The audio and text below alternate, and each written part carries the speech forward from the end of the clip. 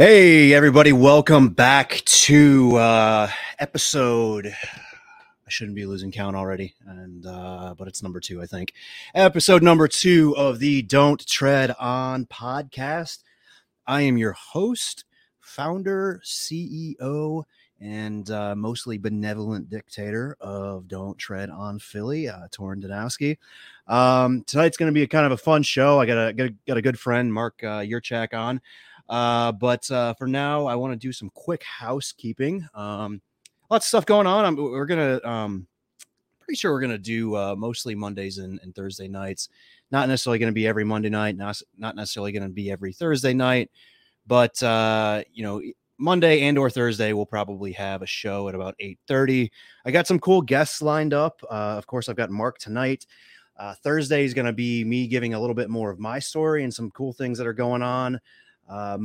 Next Monday, there may or may not be a show, but then next Thursday, I believe we will have Jacob Daniel of the Daniel 3 podcast. We're going to be talking biblical anarchy, so religion and anarchy, and see how those things interact. And then the week after that, we're going to have who people in PA consider to be the least funny man in Pennsylvania, and people outside of PA consider him to be one of the funniest men in Pennsylvania. Professional comedian Adam Nutter will be on Monday, August 8th. Other than that, yeah, we're gonna get ready to go. I think I'm ready. I got my glass of Philly water here. But yeah, we're gonna get Marc on, and yeah, he is the chair of LP Philly. He recently engineered a coup in the middle of the night that would make John Bolton cry. It was bloodless. He took over the LP Philly. But he's a good friend. I've been hanging out with him a lot lately. We've been collecting signatures to get on the ballot for state representative. So I'm excited to have him on. And yeah, so here we go. How's it going? Marc, what's up, dude? How you doing? I'm good. Yeah, long time no talk. I mean, we're I feel like every day we're on the phone or something at least 2 or 3 times a day, or knocking on doors in the sweltering heat. Oh yeah, I don't know how we survived yesterday. That was brutal. Yeah. It was fun though. Yeah, I think after we took a break, went and had a couple of beers, and then went back out to the parking lot at the grocery store. I think we had a little bit more fun that night. It was a good time. But yeah, so Marc here is the chair of LP Philly. Yeah, Marc, why don't you go ahead and tell us a little about yourself? Why would you do that to yourself? Why would you want to become chair of what will hopefully one day be the greatest county affiliate in the country? We're still a long way away from that, but with Angela McArdle moving on from LA, I think our odds got a lot higher. No offense to whoever took over. I'm sure he's a great dude, but Angela is a force to be reckoned with. But yeah, tell me a little about yourself. How'd you get involved? Why? How'd you become a libertarian?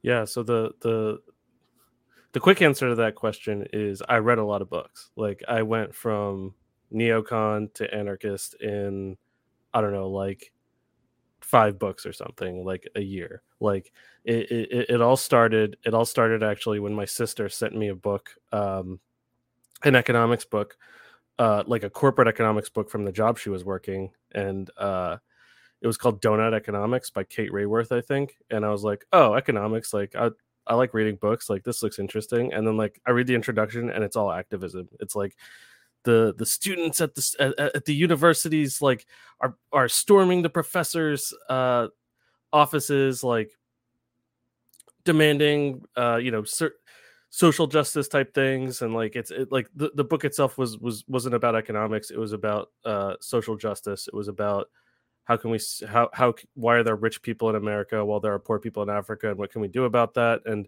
the best avenue of creating a more egalitarian world was through economics, and that's why she was interested in economics. And then after that, I was like, all right, I'm going to learn some economics. So I had some friends who were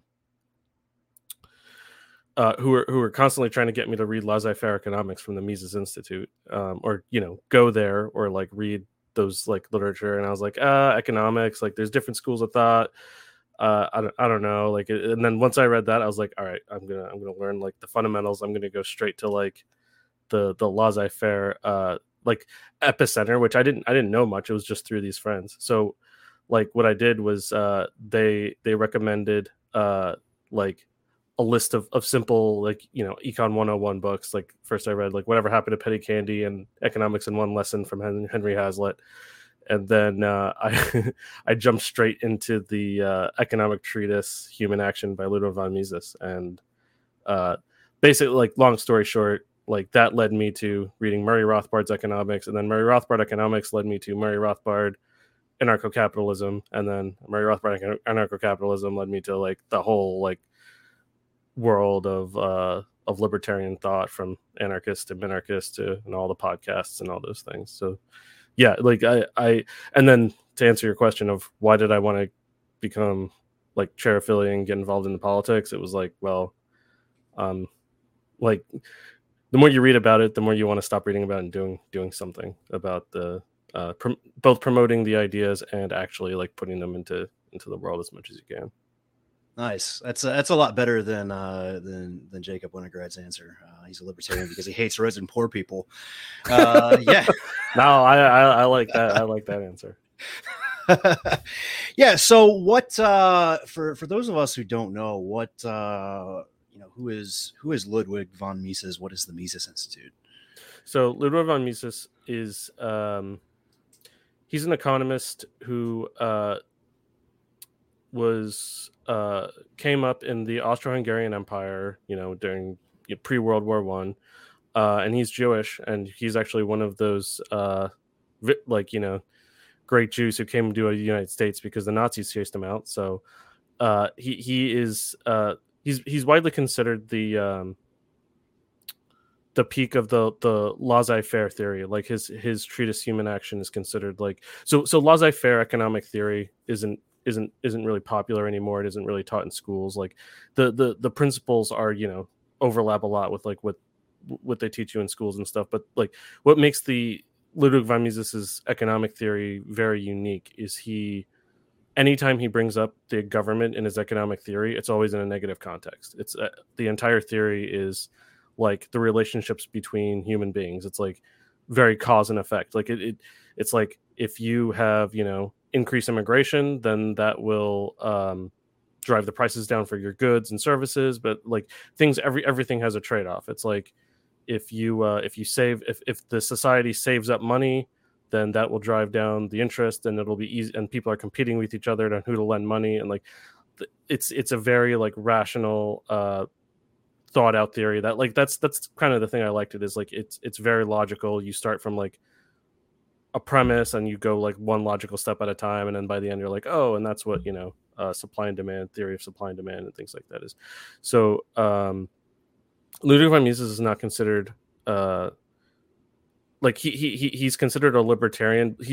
He's considered a classical liberal. Like he didn't believe in no government. He believed in a limited government where the state protects people's rights. The police, you know, make sure people aren't killing each other, but for the most part, like the government doesn't get involved in people, you know, free exchange of goods and services. The government doesn't get involved in that. Yeah, so like cause and effect, you were saying. So when you print like 80% of your country's money supply over the course of 2 years, you're going to see inflation. Yeah.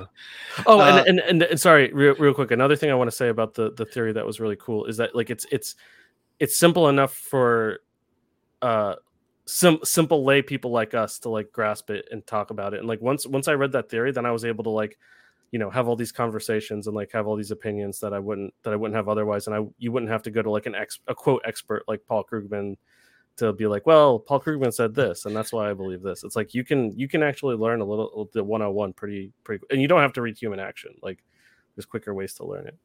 Yeah, that's not what the New York Times tells you. It's basically, well, Paul Krugman writes for the New York Times. He's won a Nobel Prize. Therefore, what he says is true. And yet he's constantly wrong. I think Dave Smith and Robbie just did a takedown of one of his recent interviews, and that was kind of fun to watch. But You mentioned Ludwig von Mises, and we are both involved in something called the Mises Caucus of the Libertarian Party. I believe it was probably right around this time last year you actually onboarded me into the Mises Caucus when I finally decided to join. So how long now have you been a libertarian? Why did you join the party? Why did you join the Mises Caucus? So I guess I've been registered libertarian since the beginning of 2020. So I guess the thing that really got me involved in the politics was endorsement from a lot of podcasters, I guess. And also like COVID, like I spent a lot of time just sitting in my room, social distancing, not doing much. And then I was like, oh shoot, like these guys are meeting in person and they're not afraid of the spicy flu. And I'm like, I'll go hang out with them. And like I think Montgomery County, which is, you know, in the vicinity of Philadelphia, they were the only committee meeting in person, and that was the first the first real living, breathing libertarians I really met was these guys who weren't afraid to have meetings in the middle of COVID. Like it was illegal for them to have that many people in this restaurant, but they like the owner was allowing them to do it, and it was like in the basement, and I was like, this is badass as fuck. Like I want to hang out with these guys. And then it went from there. So sorry, what were your questions again? So how did I get involved in the Libertarian Party? And yeah, that's basically it. How did you get involved? You know, why the Mises Caucus? What is the Mises Caucus, I guess? Okay, yeah. I'll ask that of somebody coming up on the show, but yeah, what is the Mises Caucus for you specifically?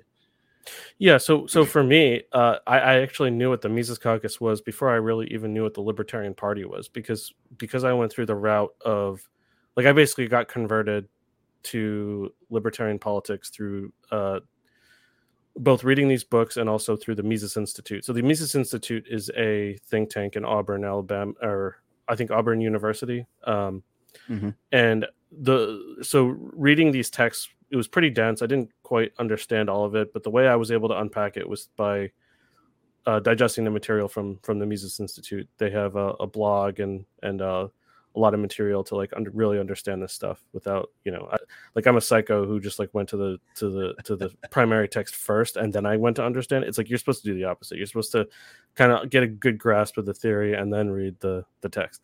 But because I knew what the Mises Institute was, the Mises Caucus seemed like, oh, that's just like the political, you know, version of this stuff that I like. It's like the activist part of the theory. So that's not quite what the Mises Caucus is, but it's definitely inspired by like the Mises Institute and those ideas. So essentially the Mises Caucus is it's essentially a bunch of anarcho-capitalists who weren't happy with the party leadership. So there's a lot to talk about here, but I'll start with this. So the leader of the Libertarian Party, Nick Sarwark, he is like one little example of what might show why people join the Mises Caucus. He once he tweeted that the Mises Institute was the preferred think tank of white supremacists. So he basically sounded like a standard progressive. Like he sounded like Elizabeth Warren. It was like, oh my gosh, Elizabeth Warren is like in charge of the Libertarian Party. What's going on? And I mean, he is a libertarian. Like he's not a progressive, but like he gave little signals like that, trying to be like, well, the anarcho-capitalist, like, you know, wing of the Libertarian Party, he was kind of trying to marginalize or like send signals that this isn't really what the party's about anymore. And then the anarcho-capitalists and people, you know, who got into it for a lot of the reasons I did, like, got really mad and we're like, we need to get rid of these guys. So that I guess that's only half of the equation. Was the leadership of the Libertarian Party pissed a lot of people off, and then the other half is that I think just like the I guess like I haven't been since I'm so new to it. I don't want to say too much about like without my own personal experience, but it's a lot of the ideas that I came to it, like people being motivated by that section of the Libertarian Party and wanting to promote it. So yeah, I mean that's kind of. It's the whole reason I joined in too, because I was just I was sick of all the garbage. The LP to me, I mean, I knew a couple of libertarians back in college, and to me they were just kind of dweebs. Like it's like this is not something I really care to be a part of. Republicans who smoke weed. Yeah, Republicans who smoke weed and just steal votes away from Donald Trump. That's it.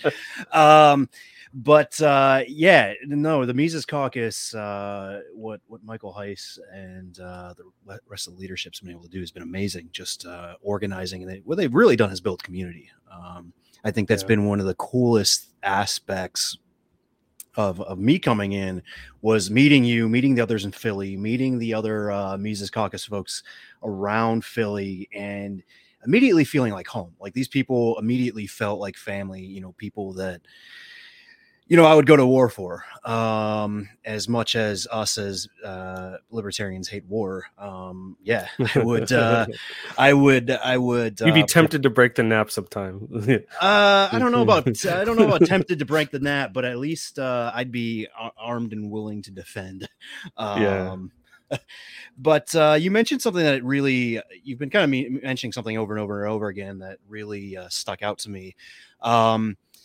It seems you have a love of reading, and from what I understand, you were homeschooled growing up, right? And I was. That's kind of where you got your love of reading. Yeah, that is where I got my love of reading. That's pretty much my entire education, K through 12, was reading nonstop. Yeah. So how was that? Like, how was that? Were your siblings homeschooled? You know, what was that experience like for you? Yeah, so I'm one of 5 children. I'm the second oldest, and all of us were homeschooled, at least for, I think, maybe through like 5th grade or so. So my brother and I were homeschooled kindergarten through 12th grade, and then a couple of our younger siblings went to, well, the 3 other siblings went to at least high school, and then some. So there's a mix in there. But so my experience of homeschooling was, since I was the second oldest and I had like 3 younger siblings, essentially once I got to 5th grade, my mom just gave me a stack of books and I just read them and nonstop. And like, I don't want to say my mom didn't teach me, but like, it was very hands off. Like, it was just like, here's a stack of really old books, like you know, Plato's Republic, and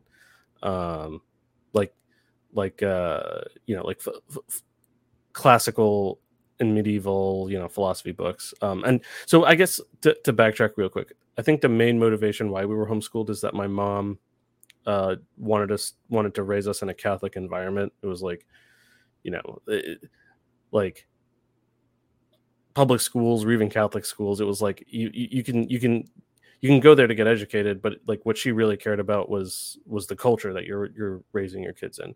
And so I think that alone gave me a lot of confidence on you know, creating like a counterculture, because like from the day I was born, it was like, there's, you know, the way people are out there, but like us and like our small group of like friends and homeschool families are building our own culture, and that's just something that always existed. And I was like, okay, if you want to change the culture, you can go do it. Like you can meet like-minded people and start building it. Like, just that was never introduced to me. That was just like where I was raised. So to finish my education, so like maybe from 5th grade on, 5th grade, let's say 5th grade to high school, it was just like my mom giving me a stack of books. And then in high school, it was a high school curriculum called Colby Academy from a school in California. And then that was like, there were like a list of books where like the first year it was like Greek stuff, and then the next year was Roman stuff, and then after that it was medieval, and then the 4th year was,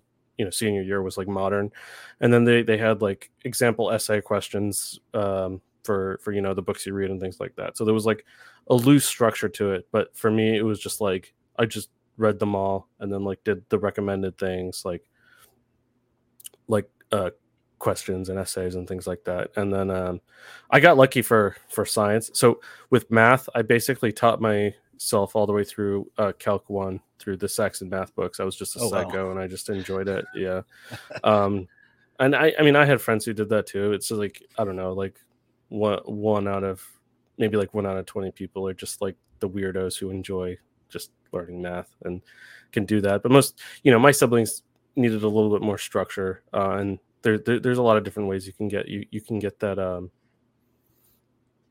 You can be taught, like, for example, like what we would do is our families would get together every week, and the parents would teach all the kids like one subject each, and like it was like a day of kind of school and having friends and things at these co-ops. And we had like two different co-ops once a week each. And then for science, I got lucky where a retired science teacher taught me AP chemistry and physics.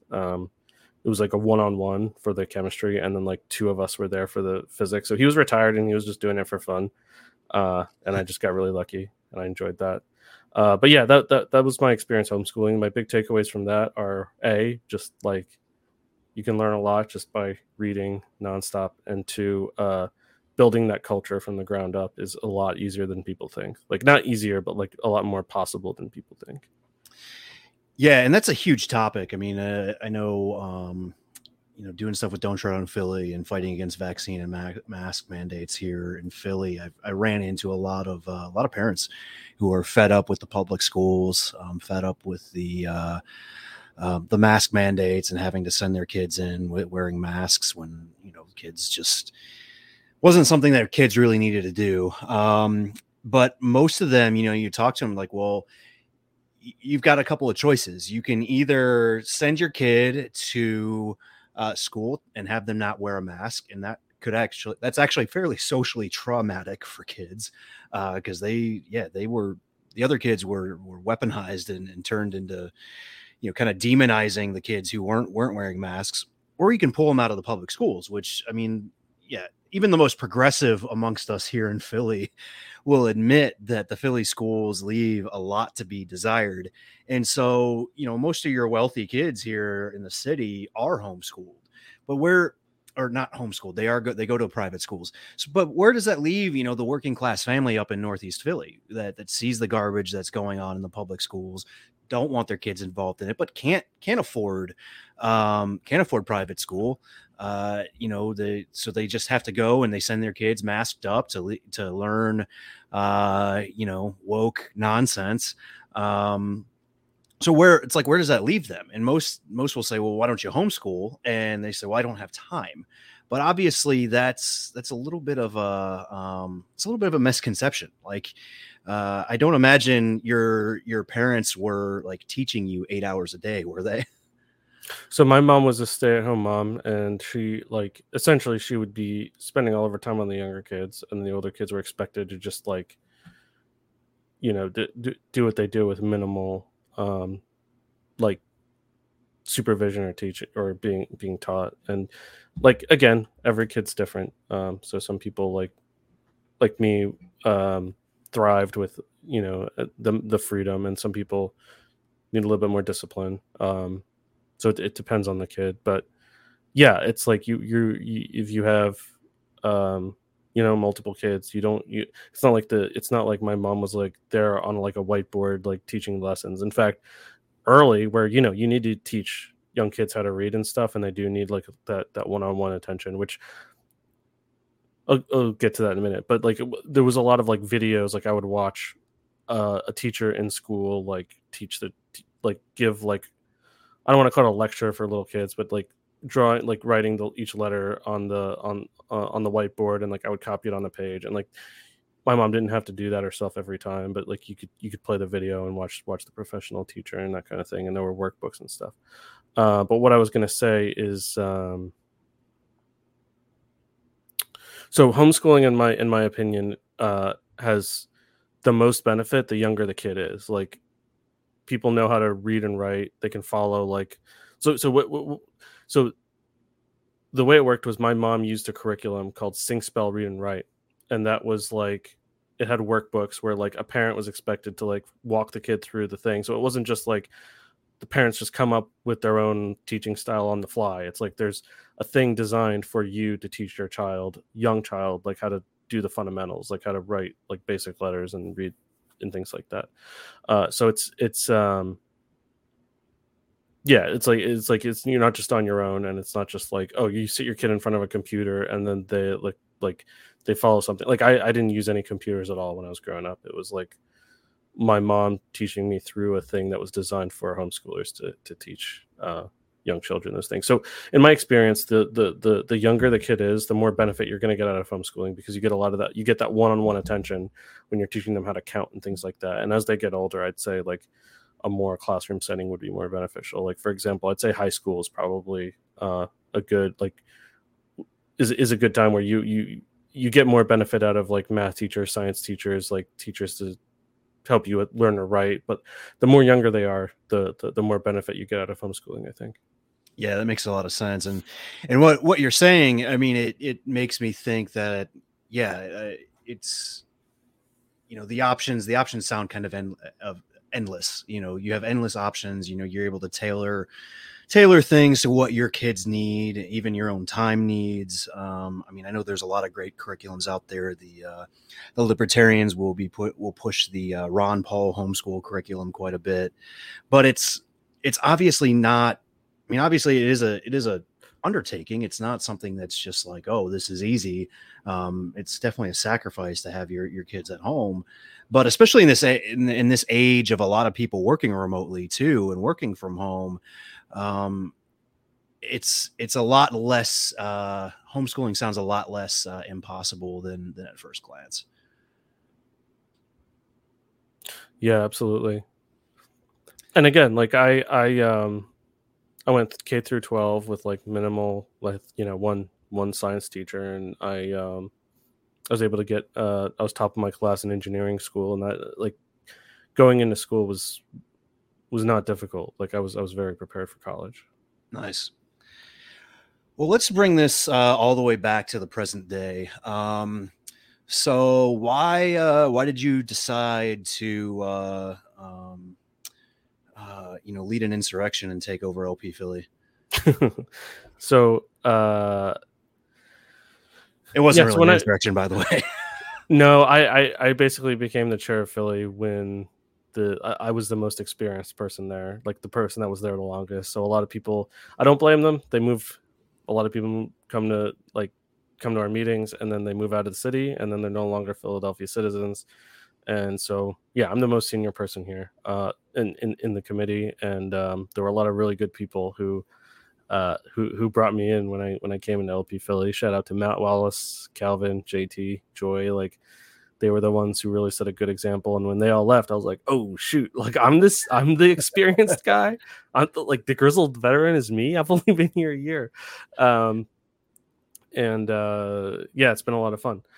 So like when I started coming to meetings, it was just like over Zoom, and it was like, whatever. And then I was going to like I said, I went to the Montgomery County meetings because they were meeting in person, and that's where I kind of met a lot of the people. So that happened to be Michael Heiss's county as well. So I was able to meet him. I knew him through I knew about the Mises Caucus through like podcasts and things. And I was like, oh, these are the guys who started it. Like, it's just like in my city. That's kind of cool.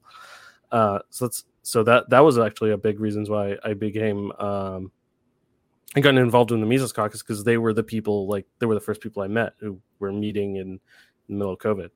So for Philly, I'd go to their meetings, and like it would be a fun time. Like JT, RIP JT, moved to Florida, but like we had a lot of fun parties at his house. It would be like random Saturdays, or we had like the Christmas parties, a lot of good times, and there was like a lot of people coming out for some of those big events. So yeah, we got to get some of those people coming back and staying maybe. So as I I just kept going to meetings, doing like trying to figure out what people were doing, and then I realized at a certain point, like they're so it was like, wait, so like if I have ideas, I can actually put it into action. Like it's like it doesn't take a lot of, like what one thing I realized is, as far as organizing something, it doesn't take a lot of people to organize something. Like if you come to one of our meetings and you care, and there's something you really care about and you want to push, like you have a very, very disproportionate impact. Like if you, it doesn't take more than 6 or 7 people to like get legislation in front of City Hall. It doesn't take more than 6 or 7 people to start an event, a social event, get people to show up at it. It doesn't take that many people to run a campaign to like, you know, use that as a platform to promote the things you want. So like the people we have coming to our meetings right now are a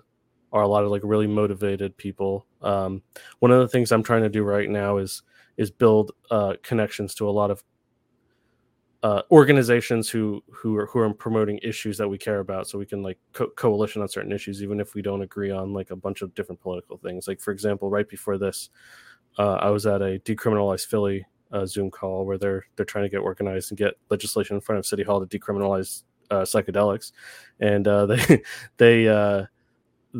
on their agenda because I volunteered to you know, try to learn as much as I can about psychedelics and like put together like a 1-page summary of like a pitch to someone on the street that you could say, this is why we're doing this. So what I want to do is I want to try to find as many different like little organizations that we can like partner with, and as people come into Philly, I can find out what they care about, what they find meaning in. Like, are they activists? Do they like to write? Like all that stuff, and then I can just like funnel them into something that they enjoy. Like, do they want to run a campaign? Do they want to get in front of people? Do they just want to like, you know, do tech stuff? We have plenty of those Libertarian Party programmers. I'm one of them. But yeah, it's been a lot of fun, and yeah, we're getting more and more people coming to meetings, and it's a lot more. We got some good energy, and for example, like we've before my time, we've run campaigns. Like Maj Toure ran for city council, I think, and through all that time, we never actually got a website that was like more than just like a simple like bare bones site. And then like we have shout out to Alex Holland. He's an art major. He put together a mock-up of a website, and we have some programmers who can make something that we can be proud of and can last for a while. And yeah, it's been good. Cool. I mean, I totally agree with you on the whole issues thing. I mean, that's kind of why. That's how Don't Tread on Philly started. It was a single issue thing. It was a coalition. We partnered with people across Philly. We partnered with Children's Health Defense, PCIC, Health Alert Philly, Health Freedom Pennsylvania, all kinds of stuff. And there's so many other groups out there. I mean, I've come across like Philadelphians for Open Schools. I've come across some other like school choice groups. There's so many different groups that could be reached. I've thought about trying to tap into a little bit of the crypto community around here in Philly. That's got to be somewhere. In fact, one of the people that just joined up with the party that we met this past week's big into crypto. So it'd be cool to go to some crypto meetings with him or something. But yeah, and these issue coalitions are kind of a big deal because if you know anything about Philadelphia, while it is sort of the spiritual home of liberty here in the U.S., I would say, and I kind of want to get your opinion on this, I would say liberty is probably on life support here in the city at the moment. Yeah, I mean, it's a Democrat stronghold, just like a lot of big cities. It's like you still see people double masked outside, walking around City Hall. In fact, one thing I wanted to say earlier about what you were talking about with like masks and stuff is like right now, Democrats have done a really good job of creating like a friend-enemy distinction where like they have a lot of good ways of showing that you're like what side you're on. Like if you're wearing a mask right now, just like in broad daylight or in your car or something by yourself, like that's like a signal like of you can probably guess 99% of their other politics just off that. And yeah, I mean, like I haven't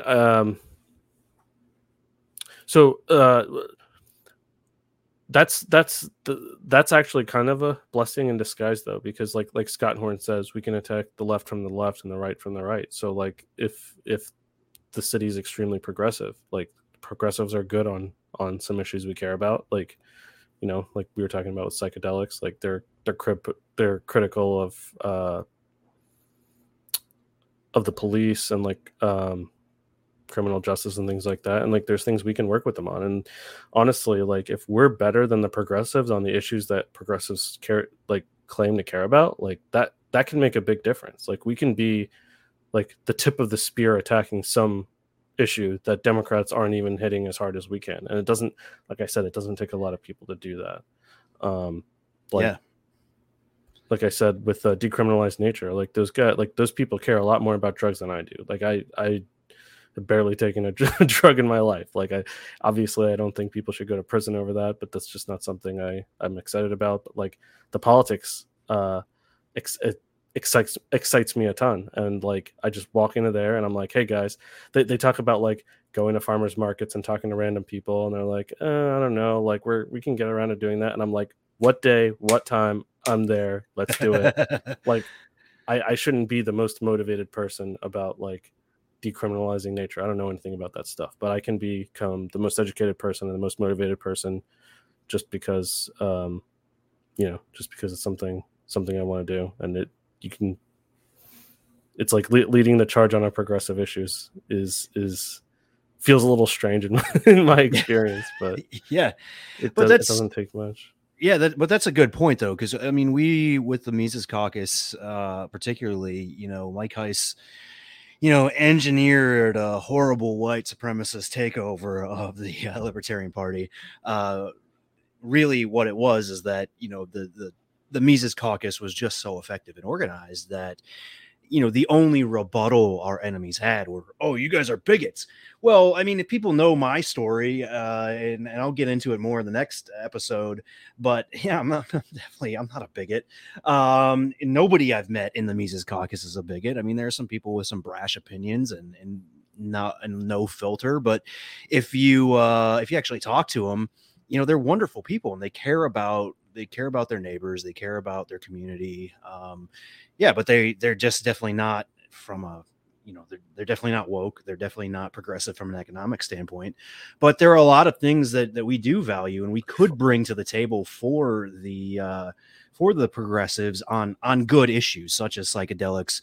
Because the LPPA just passed a resolution supporting research and funding for psychedelics here in PA, and that's legislation that could literally save lives, and it's needed. And one of the cooler things that I think I've been able to see when we're out gathering signatures for state rep is like my favorite people to talk to are progressives who are willing to have an open conversation. My least favorite people to talk to are progressives that see Viking runes on my arm and automatically assume that makes me a Nazi and slam the door in my face.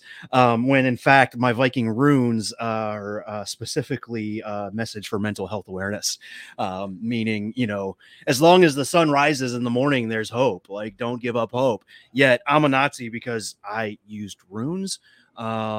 And actually it was Vikings and Nordic folks who were some of the best and strongest dissidents against the Nazis. It doesn't make sense, but one of the things I can really lead on every time I talk to somebody is the whole psychedelic issue. I can say, hey, I want to see psychedelics decriminalized because first of all, they're not all that. I mean, they have to be respected. They're not to just be messed with, but they have to be respected. But most people who are wanting to use them these days, I mean, they aren't out there, causing problems. They're mostly peaceful people looking for some sort of mental health healing. And that can really relate to the progressive crowd. And then what people are always shocked by is that the leading person in the state house for this psychedelic research happens to be a Republican, which is shocking. And when I told my progressive, friends and neighbors that, they're like, what? How can that be? And I'm like, and yeah, you talk to the decriminalized nature people and they'll tell you that you talk to the Democrats in City Hall, they don't know what a psychedelic is. I mean, they don't know the difference between psilocybin and fentanyl, So yeah, it is a huge opportunity. So my next kind of question is, what, you've touched on it a little bit, but what sort of is your vision here for Philly? What do you think can happen? Is there hope for the city? Yeah. So my My 3-year plan is basically centered around campaigns. So I think one of the great things you did with Don't Tread on Philly is that you focused it all on building a culture, and so that's really what I'm after, is building a strong culture, even if it's just like within our small group. If you can like build a strong culture within like a tight-knit, well-organized group, that is the thing that really moves politics. Like I think one thing people don't understand is that like human beings don't, like big groups of people don't organize themselves. Like the difference between a well-organized, I've been reading like some communist history, so sorry if I use some like commie examples here, but like the Russian Revolution wasn't just like a bunch of poor people storming like the government buildings. Like it was an organized elite that that organized people and did the revolution. Like the French Revolution was the same, the American Revolution was the same. It's led by these like small well-organized groups, and like that's what I'm trying to create here. I want to be like the well-organized leadership that can be like the lightning rod for something to happen, and we're just building a foundation. So my 3-year plan is, first, we're running a state rep campaign, which is your campaign, which I just handed in 461 signatures. Yeah, sorry to let the cat out of the bag, but hey, it could just be a paper campaign. This might be the end of it. So that gave us, like I said, we're young. I've only been a part of this a year. I haven't been on any campaigns, so learning the process here, getting on the ballot was the first step, and we'll see where we go from here. But then the next step is maybe run a bigger campaign. So like maybe find someone for governor or for council or something like that, and try to get on like a bigger platform. And then after that, 2024 is the presidential campaign. So hopefully Dave Smith, Maj Toure. Maj is from Philadelphia. We don't know what's going to happen. Like we know Dave definitely wants to run for president. Maj isn't. We don't know so much for VP, but we know Maj has shown interest. But if we get the VP candidate from Philly, like that could be a really big deal. Like that could get people really fired up. So my immediate goal, my immediate 3-year plan is to have a great presidential 2024 campaign. Like that's our immediate project. Because so for libertarian politics, quote, normies don't usually know who the libertarian candidate is, other than every 4 years. Like some people might have heard of Joe Jorgensen. I'd say maybe 80% of people know who Gary Johnson is. That was a big deal. But they'll definitely know who Dave Smith is. Everyone will know who Dave Smith is. In fact, I can see a huge opportunity coming up where you could get Donald Trump, who, he's just like old news. Everyone knows who Donald Trump is and what he's about. Like people are going to know, it's not going to be exciting anymore. It's not going to be like, oh my gosh, Donald Trump tweeted that. Like people are used to that. And then for the Democrats, it's probably either going to be Joe Biden. Maybe he'll resign. Maybe he'll resign on day one. It worked last time. Maybe it'll work again. Hillary Clinton might run. Just we know the Democrats are going to run someone terrible, someone familiar, someone who like people know who they are, and it's going to be so boring. Like who wants to hear Donald Trump and Joe Biden? They're not even going to debate. So like it's just they're just going to be sending talking points to the media. Like who cares? This is the hugest opportunity for a third party to really seize the narrative. Like people aren't going to give a crap about those two. Even we're not going to win the presidential campaign or the presidential election, but Dave Smith can go on all these alternative platforms, and people will not be able to ignore him. This is a huge opportunity. So in Philly, if this is our one opportunity every 4 years where people really care about, come out for libertarian politics, we want to be ready for them. We want to be a well-organized group. We want to be ready to seize whatever opportunity we get there. And I believe that, God willing, if Dave Smith runs for president, we'll have some good opportunities in Philly to reach people who, don't even know we exist.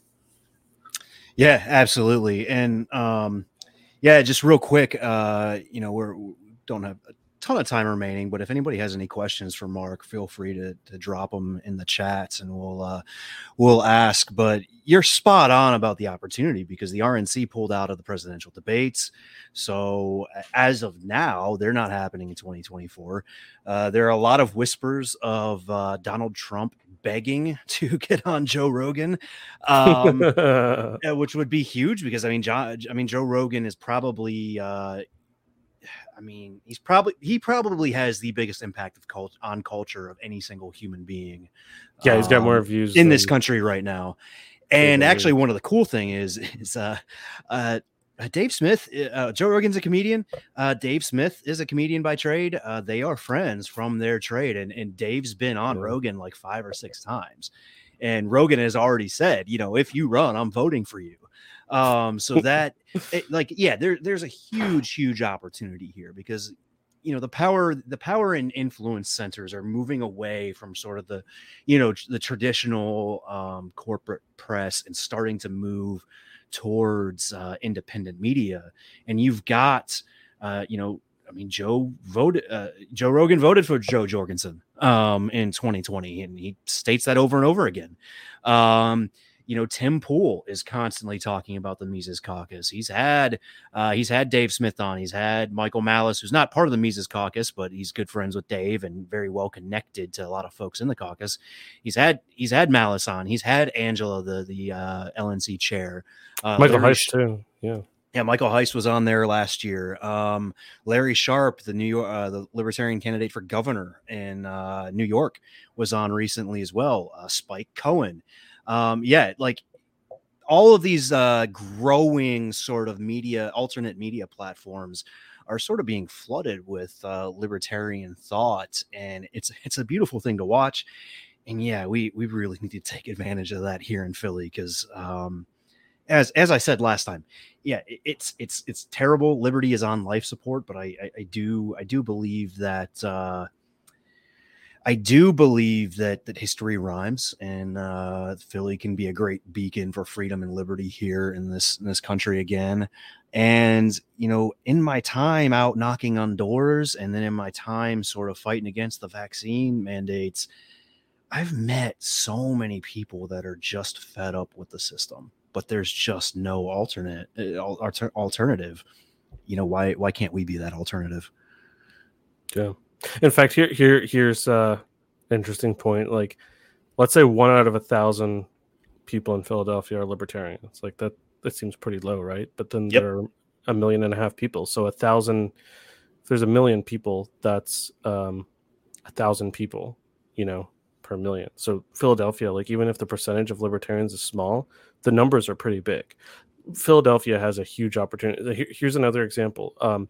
So when each county, they count out how many votes go to libertarians. Like the Philadelphia, like typical county has about 1.5% people voting for libertarian candidates.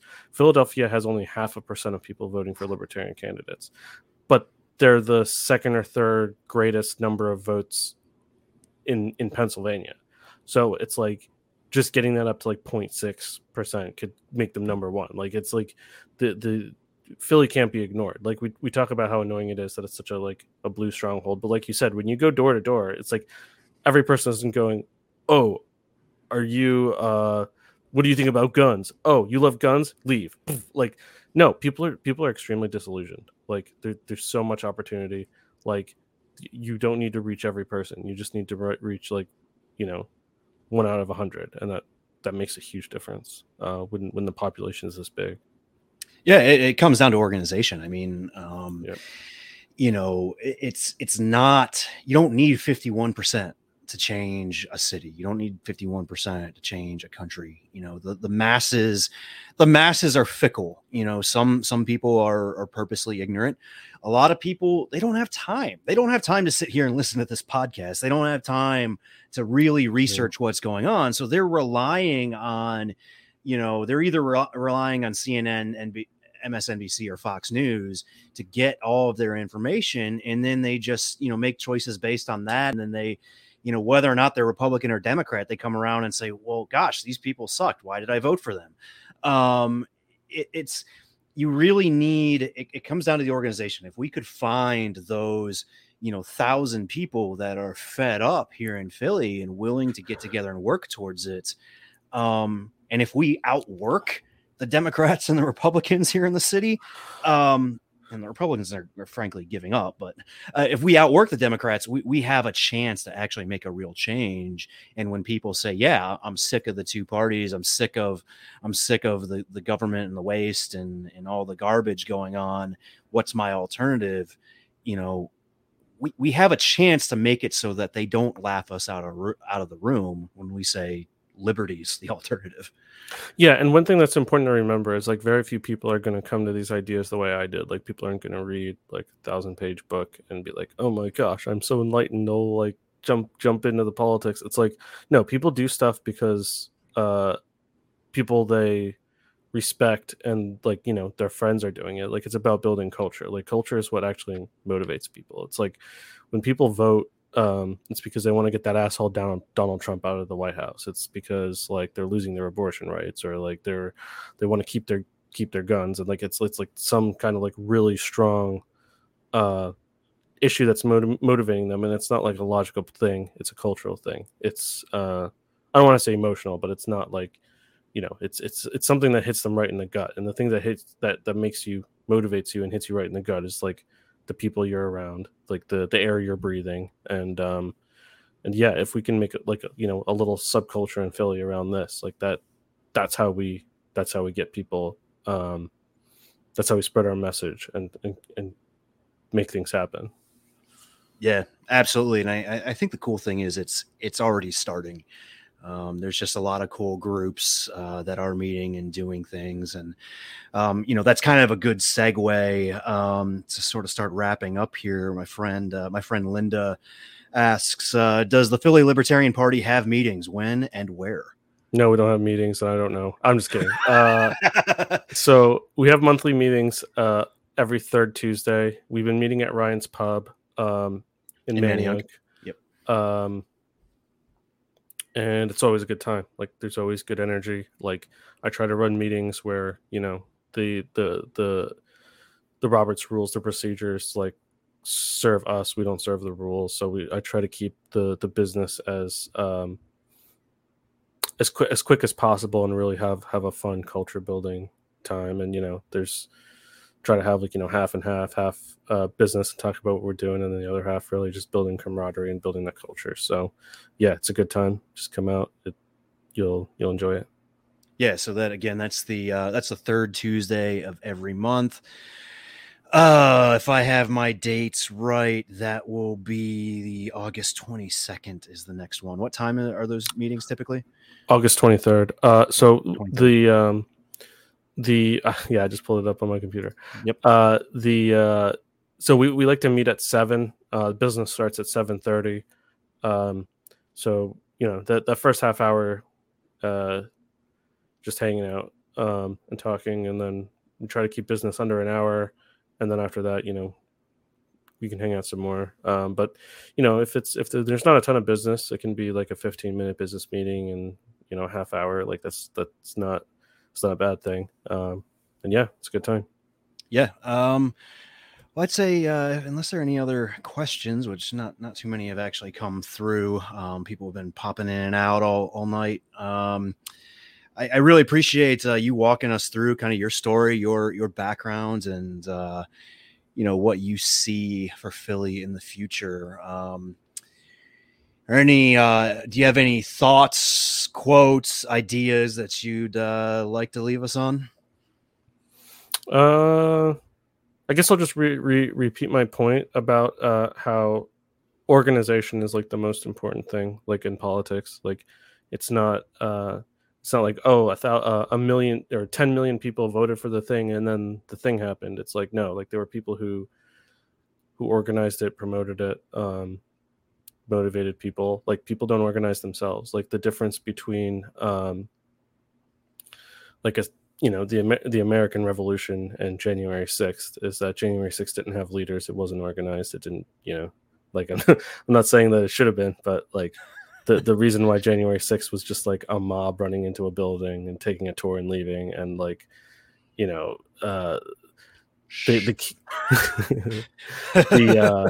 the British getting kicked out of their government buildings was all about organization, and there was like a small, tight-knit group that had a strong culture that promoted things, and like we want to be that the tip of that spear, that well-organized group that really pushes things along in the direction we want. And I think the more people we have a part of that, the better. It's going to be a good time. Yeah. With that, where can people find out more about LP Philly? I know there's a website that's going up, but I think right now it's just redirecting back to LPPA. I mean, what do we got? I would. Yeah, go ahead. We got what? LPPhilly.org. We've got at LP Philly on Twitter. You've got your own personal at Marc. Jurchak. I would say follow LP Philly on Facebook. That's where you're gonna get updates for things that are going on. So yeah, like you said, our main hub is going to be our website, lpphilly.org. Like I said, we have a mock-up. Like we have it sketched out. We know what we want to have on it. We just got to get some programmers to put that website together. But yeah, right now, search LP Philly on Facebook and follow that page, and that's how you can see what's going on and what events we have and things like that. Cool. Well, thank you so much, Marc, for taking some time out of your night and joining us here.